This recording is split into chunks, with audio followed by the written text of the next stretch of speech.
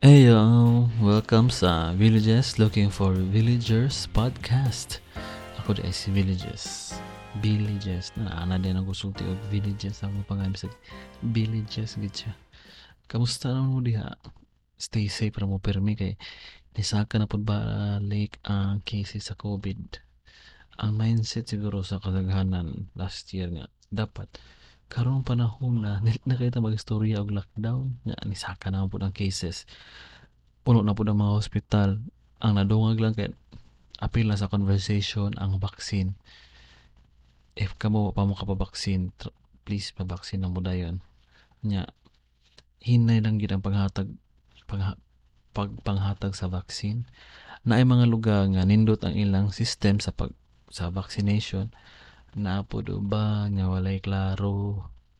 Siguro by next year, relax na unta ta sa COVID, no?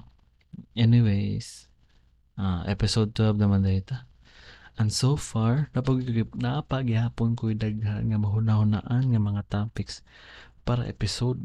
Wala pa ko nagamit og cheat code. Unsa akong cheat code? Kanang mag part 2 ko og karaan nga topic. Or guha ko question sa Ask Reddit. Dali ako rang tubagon na. Himo na ko episode sa podcast. Na cheat code na siya. Ang dapat na ko i-target nga ni mga 20 episodes or 20 plus episodes na ko mag-cheat code. Kan na og maabot og 20 episodes. Pero mabot talaga ta na kay para sa episode 12 karon atong istoryaan kay mga woke slang. Woke words, woke terms. Tamo sa daghang istoryaan gamay ra bitaw. Unsa din ang woke? Ang word nga woke pa lang daan kay murag slang na siya kay lahi naman ang iyang meaning sa lahi naman ang internet meaning niya kaysa sa iyang original nga meaning yun. Lahi na iyang gamit karon sa internet ba. Ang woke karon sa internet is mga tao na kani para kuwara ni nga definition, mga tao nga mas aware sa mga butang sa palibot sa society, sa mga panghitabo nga dili ra ilang kaugalingon ang ilang ginahuna. Mao woke sila sa mga issues nga nag-involve po og mga laing tao. Para ako ra nga definition. Unya, naay mga toxic nga wokes. Naapod mga wokes nga positive pud ang result sa ilang movement, sa ilang intention nganong nagpaka-woke sila, di ba? Pero karon nga episode is mga slang words lang nga gigamit karon sa mga wokes or murag ma-associate ang mga wokes ani nga mga slang words if makita nimo sa internet. Una kay baiting, clickbaiting. Para mas specific, mas related tanan kay kanang Pinoy baiting. Last week lang ni trending si Nas Daily ang usa sa nigawas nga issue niya kay Pinoy baiting lagi niya. Unsay Pinoy baiting? Ang ngano negative ang mga ma-associate ang nga negative ang ma-feel nga associated ang nga word. Daghan sa mga content creator sa internet mogamit na sila og mga pang bait nga words, mga title para napagani sa thumbnail nga mga picture para daghan mo consume sa ilang content, daghang dani ba na daghang ma-invite sa ilang content. Pero ang problema kay dili raman pang invite pang dani ang uban na may uban nga hapit na gyud mangilad ba para lang gyud ma-view ilang content. Sa Pinoy baiting daghan gyud ang kasagarang mga guilty ani kay mga foreigner. Kay man sila nga ang mga Pinoy tambay gyud sa YouTube nya kasagaran modus sa mga foreigner is mo try sila og involved ilang kagalingon mo immerse sila sa Pinoy culture nya dili kanang ganing mo try sila og mga Pinoy foods, moadto sila og mga lugar sa Pilipinas nga dili kayo adtuan sa mga tourists, mo react sa mga singer, mga artista, mga show sa Pilipinas or mga issue sa Pilipinas. Ila gyud ang himuag video para tan-awon sa mga tao mga related gyud sa Pilipinas, mahimuan nila video para daghan gyud mga Pinoy nga mo tan-aw. of course di man kita kabuot sa mga kaubang Pinoy nga mutan-aw na mga content, di ba? Kay bisan ako na may mga videos about sa Pilipinas nga gibuhat sa mga foreigner nga ma-enjoy na kong tan-aw, labi na kanang mga foreigner tries Jollibee for the first time. Wala nga nung malingaw ko na ending na kay mag-crave din ako Jollibee. Nahanan ko makakaw Jollibee. Nya, wala labot sa istorya ra. Pero nalang yun uban nga mo abuso na gid sila. Kay syempre if daghan ka og views, daghang interaction ang imong content sa internet, equals man na sa kwarta.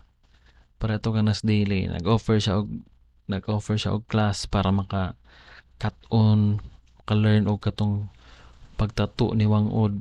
Nya, ang problema sa iyang klase kay naay bayad. Bisan pa og naay bahin or naay gamayng bahin ang tribo ni Wangod ato. Pas dako jud siguro gyapon share sinas daily adto. Sa pika side, sa usa ka side nindot ang intention sa nindot ang murag intention bang word or result sa Pinoy baiting kay ma-share mang atong culture sa laing countries nga mutan-aw aside sa mga Pinoy. Pero ang bad side lang is ma-exploit gid ang atong culture pod sa mga dili sincere nga mga tao o kwarta ra ang giapas.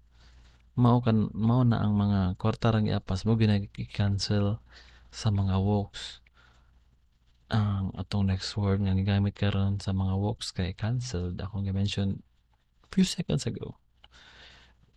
Part ni siya sa mga part pod ni siya sa toxic attribute sa mga walks. Ang pasabot ani kay murag same raman sa boycott. Pero kay tungod sa internet siya, ang grabe ang mga keyboard warriors. If naay tawo nga makancel, eh dili gid sila ganahan, dili gid sila undangan sa internet. Hangtod dili sila maawa sa internet. Kasagaran ma-involve ani is mga celebrity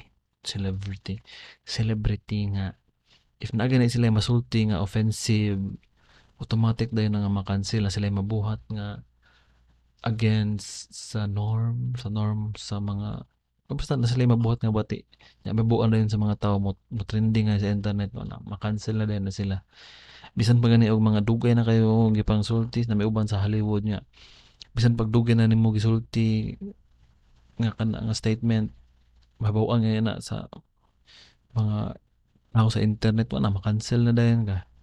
Pero nganong toxic ang cancel culture kay murag mahugmang gud siya nga if naa gani tawo nga masayop dili na sila tagag chance nga magbag-o ilang kaugalingon or makorek ilang mga sayop, di ba?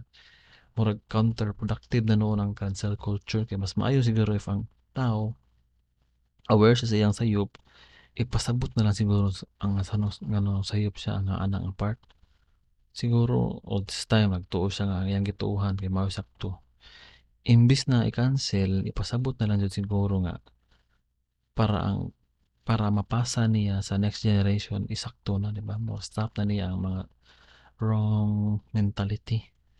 Ay mo relate na sa akong unlearn nga topic sa episode 9 na promote na ako appeal to. Paminawan niya po to. Murag serious po to nga topic. Ila ko sure if nag-make sense ba ko ato. Same sa mga tao nga kusog mo cancel is ang mga snowflakes.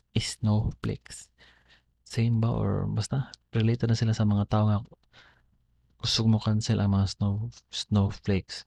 Unsa ni ang mga snowflakes? Mao ni sila ang mga feel nila nga unique ug special sila sa world. Ang dapat lahi ang ilang treatment kaysa sa ubang tao. If i-relate nato ni sa cancel culture, kusog mo cancel ang mga snowflakes kay dali ra man ni sila ma-offend kay feel nila nga gi-attack sila. Mao ang ilang counter ana is ang pag-cancel. Kanida offended easily offended culture mo ninduton po na buhatan og separate episode, di ba? Sige, take note na. Na-exist man siguro ang mga snowflake sa una pero mas na-highlight lang jud sila tungod karon sa internet. Daghan pa og mga wala na po mention nga lain mga woke labels or mga terms para sa last word lang ako unta ma-realize sa mga Pinoy nga maukusog kayo buhaton sa mga politiko karon mo ni ang last word nga last woke word nga akong i-discuss i-deep dive na lang siguro podcast man mao na ang word kay gaslighting. According sa akong research, ang gaslighting kay klase ni siya sa psychological manipulation nga ang imong tinuhuan kay i-discredit murag baliwalaon ipabaliwala or baliwalaon sa tao ba nga tagaan kag lain nga information para i-question na nimo ang imong tinuhuan nga ma-relate man na sa akong ganina kada gani nga kahibaw ka nga sakto ka pero gi-manipulate ka nga imuha nga sayop, di ba? Wait sa dili ko sure if sakto na to akong last statement. Pero feel na ko sakto raman. Please na lang ko og correct if layo ra ko example. Anyways, daghang klase sa gaslighting na sa relationships, na sa racism o guban pa. Pero ang ako lang i-focus kay ang political nga gaslighting. Kaya daghan kayong mga Pinoy nga biktima gyani nga i-gaslight sila sa mga politiko. O daghan gyapon kayo mga mailek nga walay klaro. Pinaka the best nga example ani is kanang mga fake news. Kana po na politician nga pag statement og murag astang buua. Na ay mga tao nga mo-criticize at siyempre automatic ang nagsulti politician good government official resulting bugo naging automatic nga mo-criticize nga nganong ingana may resulti nga nagud kayo power nagud ka sa opisina pero ang problema napoy mga tao nga mo gaslight kana sila ang dili moingon na sila nga dili man na mao ang imong pagsabot sa katong bugo nga statement nya ang imong pagsabot mo sayop di ba murag ha nganong ako ay may pagsabot mo sayop nga klaro man kayo nga stupid gito nga statement ang naka-frustrate ana kay daghan tao nga dili na lang gud mo question kay ina naman sila nga sayop sila kay ingnon naman hinon kag sayop di na mo question kana po nga okay ra og bastos or daghan issues ang politiko basta na lang siya nabuhat well dapat gina siya naibuhaton kay ilaha man ang trabaho dili man na nato utang na loob nila nga daghan mo na ilang gibuhat pero daghan sa mga politiko karon kay mao gyud ilang modus nga kana akong gipangbuhat pasalamati ko ninyo ana di ba kabati ana paminaon murag di man gina dapat mahitabo if ato lang siguro barugan og atong itaas patas-an ang atong pinakataas gyud ang atong standard sa mga politiko ug dili na magpadani sa ilang manipulation gamay na lang siguro ang politiko nga magpataka og dagan di ba kay kato na lang gyud mga sincere gyud ang mahabilin katong tinuod gyud nga mo serbisyo pero unsaon ta man kay psychological man lagi na ang gaslighting yan murag sa una pa na sa mga panahon sa Espanyol siguro nga gaslight na mga Pinoy nga kinahanglan nato i-adjust atong standards para ma-okay na to ang mga tao nga naay power di ba murag naubang mga Pinoy sa una nga katong panahon sa una nga murag naay kanang colonial mentality ba nga dapat ang atong standard kay ang mo bagay sa standard sa mga foreigner or mga naay power na dili gid kay na sayon mo mausab gyud murag nahoga man noon nga nagrant na lang ko sa mga politiko da last na lang nga example pod sa gaslighting kani grabe ang cases sa COVID last year pa sa pagsugod sa pandemic ang sige gyud balik-balik ang government nga sa gyud sa mga tao nga nang sige sila gawas kanang musaka gyapon ng cases kay sa lagi sa mga tao masig gawas sugod pa sa ang sugod pa sa pandemic hantod karon murag ikapila na lang ni nga wave sa pagtaas sa pagsaka sa cases balik murag wala gyapon kadungog or niangkon ang government nga na sila kuwang sa ilang mga actions sa ilang mga plano di ba murag sige lagi sila pasangil sa mga tao. Bisan klaro na gid kayo nga na sila'y sayop, ilagay po ipasangil sa mga tao nga ang naka-frustrate na pud ana lagi kay pasagdan na lang sa mga tao kay ang mga nagsige og kasayop kay at least lagi na nabuhat na ay nakita nga ginagmay actions nga mas dapat unta nga mas dagkong action sa ilang gibuhat para mahuman na gyud ang mas makontrol na gyud ang pandemic, di ba? Dara na ko i-end akong rant kay murag sige na lang kog yaw-yaw if padayon pa nako ang akong istorya. Basta gets ra siguro mo sa akong ipasabot. Ang best way ra siguro sa pag-counter sa gaslighting sa mga politiko is i-educate gyud ang next generation dapat nga taas og standard sa mga politiko kay dapat ang mga politiko, mga government official, mahadlok sila nga masayop sila sa ilang pagserbisyo sa mga tao kay bawo naman ang mga tao nga dapat di sila masayop or sakto ilang buhaton pirmi kay ang ilang nagud sila katungkulan sa mga tao. Da, masuko na wala. Hopefully, naara mo na learn sa akong gipangyaw-yaw. Nga, naraman jud siguro positive aspects ang mga walks, di ba? Labi na sa pag-raise og awareness sa mga nahitabo sa atong palibot. Nga ang mga toxic, i-ignore na lang na sila. And if naamoy feedback or reaction sa akong gipangsulti, okay ra kayo ninyo i-message sa Instagram niya ang pagpadayon tag storya didto. And ayaw nga mo kalimot og follow pod if wala pa sa atong podcast kay napatay bagong episodes pohon.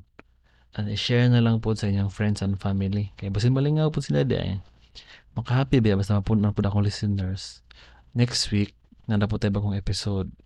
Hopefully, dili na kayo serious. And pwede ra mo suggest po og topic kanino to istoryaan. Message lang yapon mo sa Instagram nga naa sa description. And salamat kayo sa paminaw, Permi. Aning episode 12, Permi, aning episode 12. Salamat kayo sa pagpaminaw aning episode 12. Amping mo, Permi. Ayo-ayo mo diha. Bye-bye.